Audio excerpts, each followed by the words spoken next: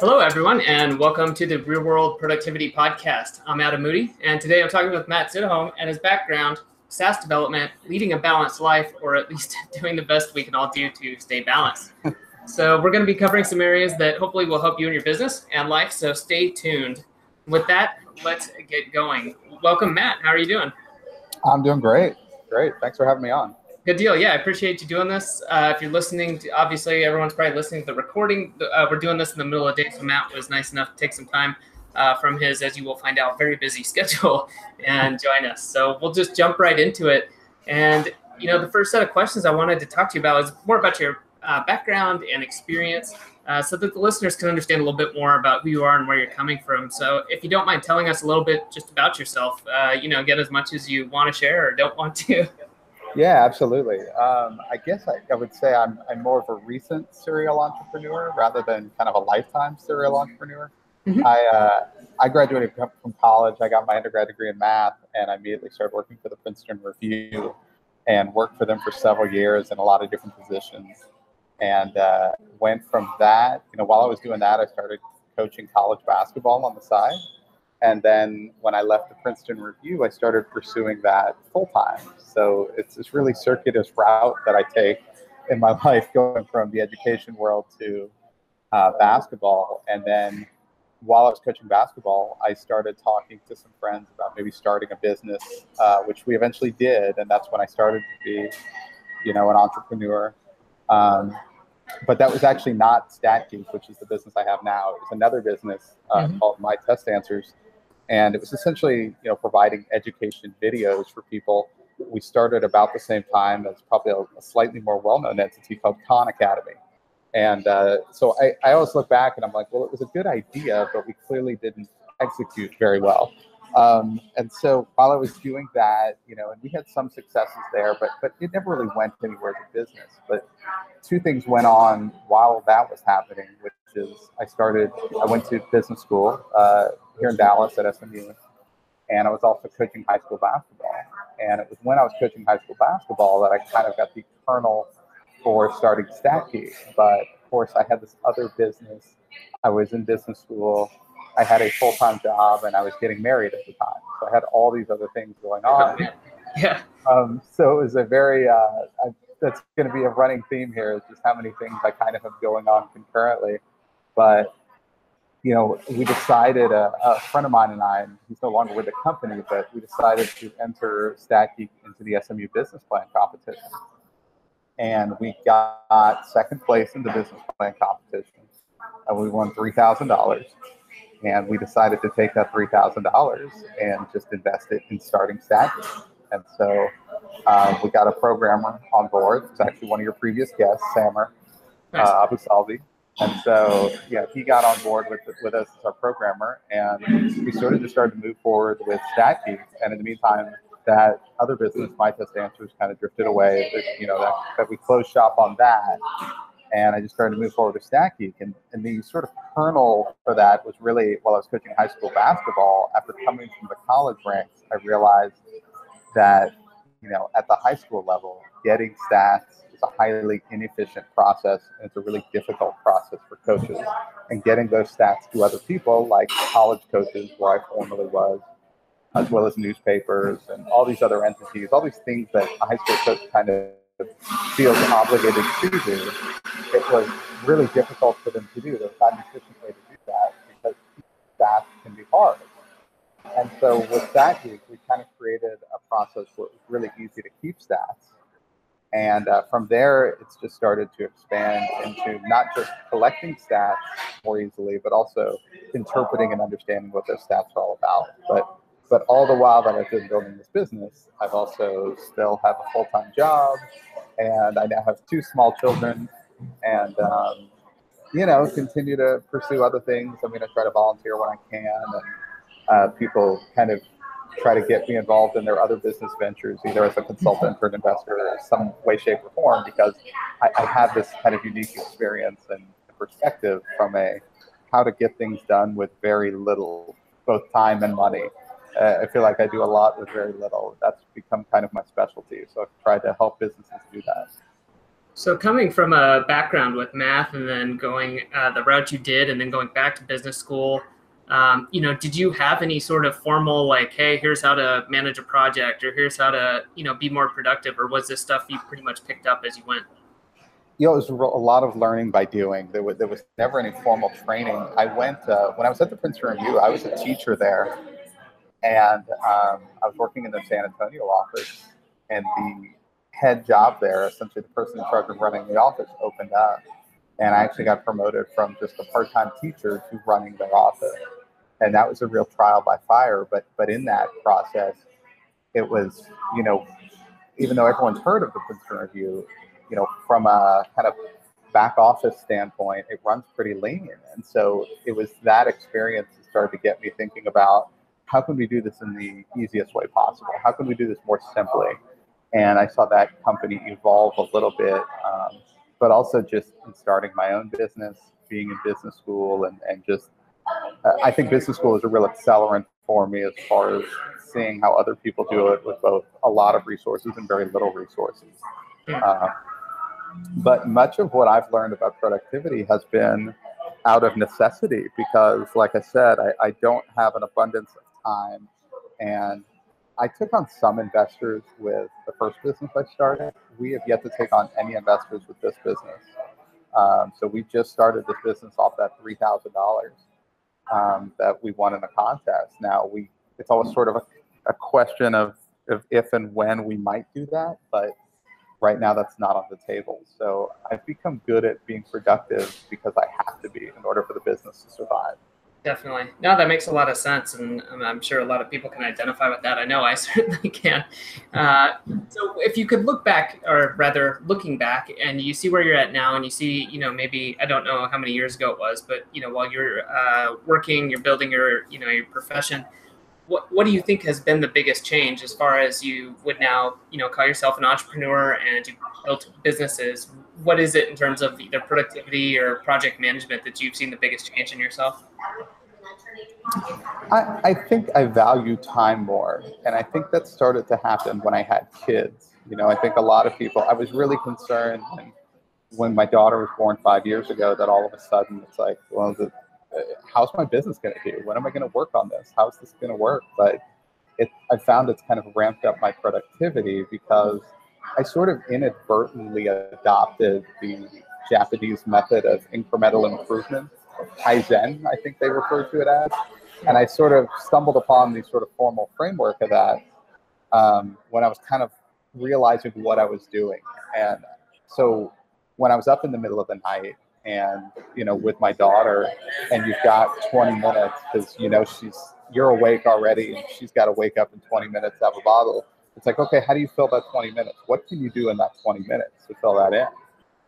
And so I started to break down tasks that I had to do into smaller and smaller elements.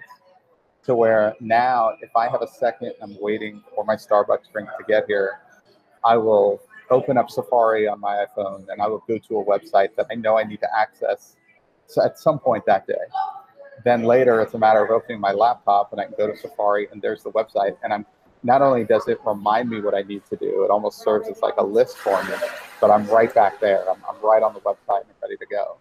So it's little things like that I've adopted. I think that was really the turning point for me, was when kids come and your time becomes so much smaller, the time to yourself, you really have to make use of every moment you have to do something productive and in the service of the business to move things forward.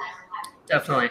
Yeah, I find that's really interesting. And I can't identify, I don't have children, but I can certainly identify with time becoming more important. I think I've found personally over the past several years that I've become much more almost maybe not defensive, almost offensive about my time and telling, people no and getting better about saying no to the projects or to requests, or saying, hey, come at me with some more information. Don't ask me open-ended questions, things like that. Do you find yourself doing the same thing? Oh, 100%. Yeah, it's like I was telling you, I get approached from other people who want to start up a business, and I'm more than happy to sit down and talk to people about it. But I think sometimes, like you just said, they come at me with these very open-ended questions. They don't really have a plan, and I'm kind of I'm like, look, I got a half hour here. You know, I'll tell them like, I'm driving to the airport on Tuesday. I got 30 minutes in the car. Call me at 9 and we can talk then. And they'll kind of not really have a plan as to what that conversation is going to be like. And I feel like in that situation, that's not my conversation. That's your conversation. You should have a plan as to what you want to get out of me during that time. And if you're kind of like, well, yeah, so how should I build this business? It's like, well, I need a little bit more than that to kind of give you a little bit of guidance. And I'm not trying to make myself out to be like one of the guys on Shark Tank or anything like that. But it's just, I do value my time a lot more. And ultimately, you know, sometimes I'll be having these conversations with people and it does come to, well, hey, you want to get on board or we'd love to. And I'm like, no, you know, it's like, you know, I can be an advisor and have these conversations periodically, but I can't kind of get into something new. I think at some point, if I were in a position, and hopefully that'll happen in the next couple of years, where I quit my full-time job, then yeah, I'd love to get involved in some other things at that point. But right now, yeah, saying no is a pretty valuable tool. Definitely. Well, I think you touched on something interesting as well, and I'm sure there's a lot of people out there, you know, who either doing trying to build something part-time, they're doing something on the side. You know, do you mind talking about how you're working or how you started building StatGeek and how you're doing this as like, you know, it's you're focused on it, but like you said, you're working, you're holding down a position, you've got a family. So how do you structure that? Do you have like, you know, just regular meetings? Do you have a remote team? What kind of setup do you have? Yeah, I have a remote team, and we use. There's so many great tools out there. You know, this is the second business I've started, and the first business I started, there weren't nearly. It was before the smartphone even existed, and there were a number of tools that simply weren't available to people that are there now. And for example, like Mailchimp. So every week, I have a list of every college basketball coach in the country, and every week they get a newsletter from me.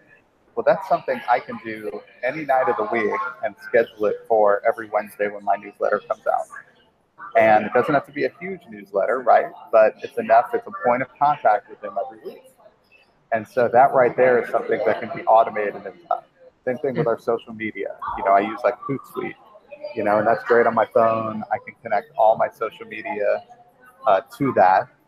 And you can schedule tweets and you can schedule, and yeah, it makes a difference to get on there and, you know, tweet something in real time when something's happening, right? And so I try to do that periodically, but because there are these scheduling tools, there's a lot less pressure to do that. And you can do it at midnight on a Tuesday, you know, before you fall asleep and, you know, schedule 3-4, you know, posts in advance and kind of stay relevant that way.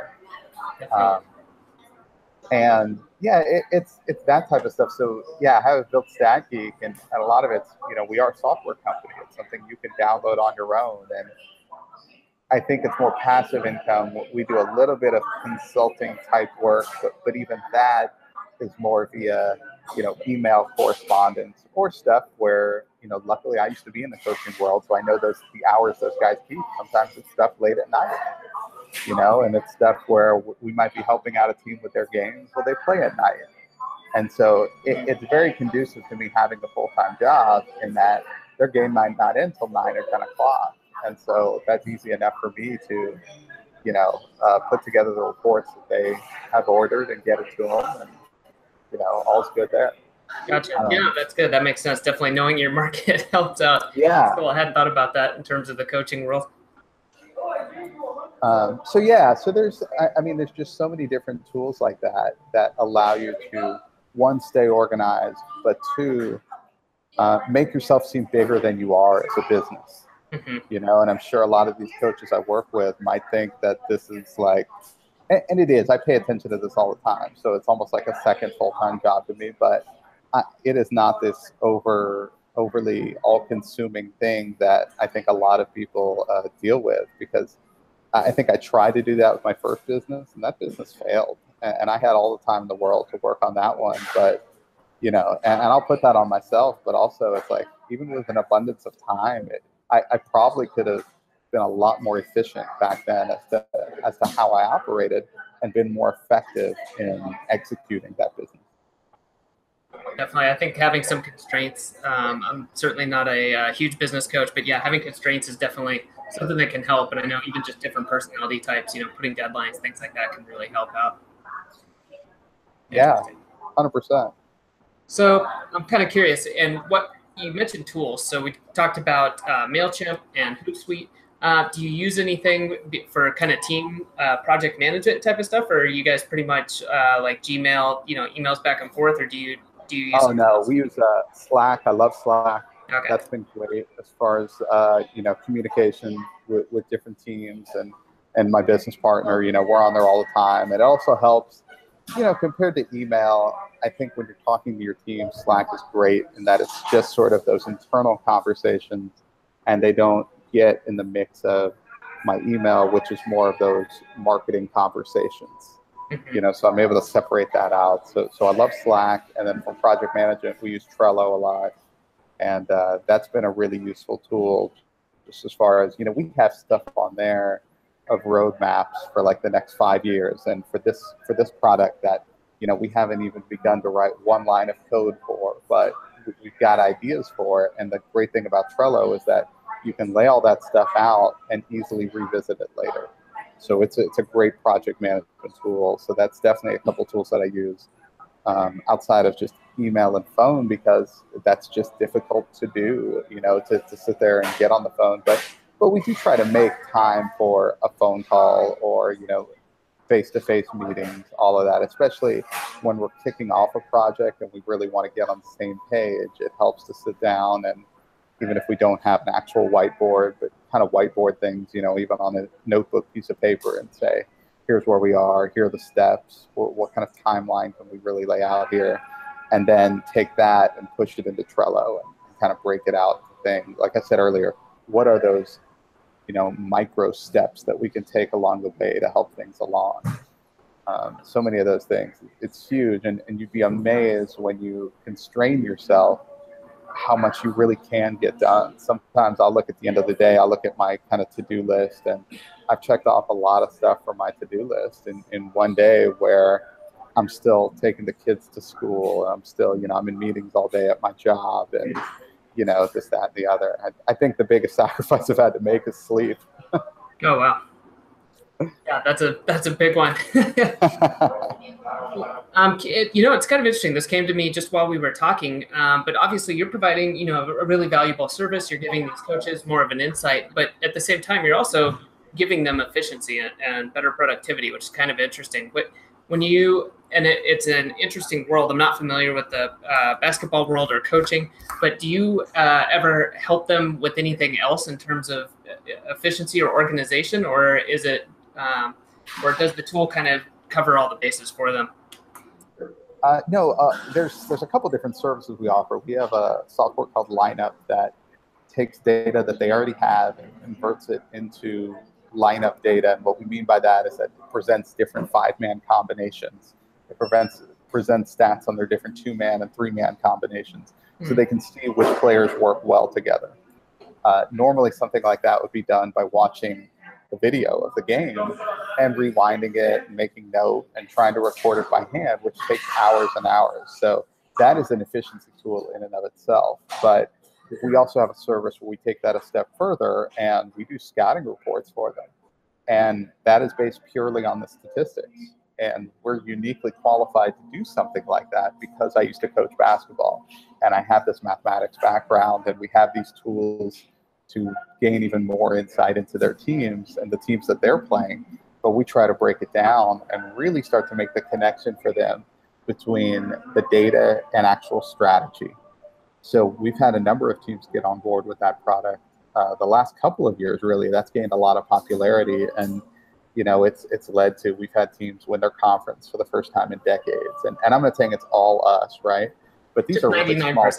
Yeah, but these are really small colleges where we're essentially their assistant coach, and so that's really cool for me. I mean, I love those days when I was coaching basketball, and the only reason I stepped away from it is because of this pull towards the entrepreneurial world, and to kind of get back into that. But instead of just one team, I feel like, we worked with 25 different teams last year across the country at all different levels of basketball. and it's awesome. I mean, this year we're going to work with even more, and that's a really cool thing. So on top of so we're helping them from an efficiency standpoint on a couple of different levels, not just with getting them data more quickly, but also in understanding the data more quickly and educating them on that front. Definitely. That's awesome. Yeah, and you're able to touch more, than doing this, for one team or doing it by hand. So that's awesome. Yeah. Well, we're quickly approaching our cutoff time, but I do have one more question, Matt, that I wanted to ask you. So this one's a little bit more open-ended, and I won't hold you to just one, but what one book or two maybe do you recommend the most to people? And it could be any topic, productivity or not, but I'm always interested in what people recommend to other people. Yeah, I think the book that I've recommended the most lately is the book Mindset by, is it like Carol Dweck, I think is the author. I'd have to double check the author, but yeah, Mindset is a book. It came out a couple of years ago, but it's essentially a study that said there was essentially two mindsets. There's a fixed mindset and a growth mindset. And the fixed mindset is, I'm bad at this, and that's the end of it. I'll use math as an example because that's my background, right? I'm bad at math. You hear people say that all the time. I'm just not good at math, and that's the end of it. That's a fixed mindset. You're very much locking yourself into a certain characteristic. Whereas the growth mindset they found was the more successful one, in that it kind of adds the word yet to that statement. I'm not good at math yet, and sort of allowing yourself that opportunity to grow. I'm never going to be as good a basketball player as LeBron James, right? Because he started at such a high level. He was blessed with a lot of ability, but he also worked to grow and become a better player, right? And very much has that growth mindset when it comes to an ability that he obviously has a lot of inherent talent for. Same thing, when it comes to mathematics. Yeah, I might be innately better at it than other people, but anybody can get at math if they want to practice and want to get better at it. And so the book kind of focuses on these two different mindsets and talking about how the growth mindset is so much more valuable, not just from a, self-improvement standpoint, but also from a management standpoint and seeing that in other people and fostering that sort of mindset in them. It even gets into raising children. It's something I try to be mindful of when I'm talking to my kids, not just saying that they are that quality, but just sort of emphasizing the process in which they were able to accomplish something. So that's a book that I think, it was a really great book to read. And it's a quick read too. It's not a real, you'd think it might be, kind of bogged down academically, but it's not. Yeah. It's a good read. And I think it's useful advice for anybody on a lot of different fronts. Awesome. Well, I'll probably end up checking that out. I'll add that to my list. I've got an ever-growing list of books, but that's good. And I'm a big believer in that. If you believe that you can't do something, then you definitely won't be able to. So you got to at least allow yourself that possibility. Absolutely. Yeah, totally agree. Awesome. Well, thanks, Matt, for a great interview. I know that listeners have got a lot out of all the info you shared and telling us about yourself and letting us, have a little look into how you run things with StatGeek and your own life. So I really do appreciate it. No, thank you so much for having me on. So where can people go to find out a little bit more about you? Or, is it statgeek.com, I know, is the website. Is there anywhere else if people want to get in touch with you? Yeah, statgeek.com. If you want to follow us on Twitter, it's @WeAreStatGeeks. And I'll even throw my personal email out there, Sid, S-I-D, @statgeek.com. If you want to reach out, if you have any business questions or productivity questions, more than happy to. I'm a big believer in making connections and talking to other entrepreneurs. So definitely feel free to reach out and would love to chat. Awesome. All right. Well, thanks for joining us. And that'll do it for this episode. All right. And thanks to you for listening to this podcast episode today.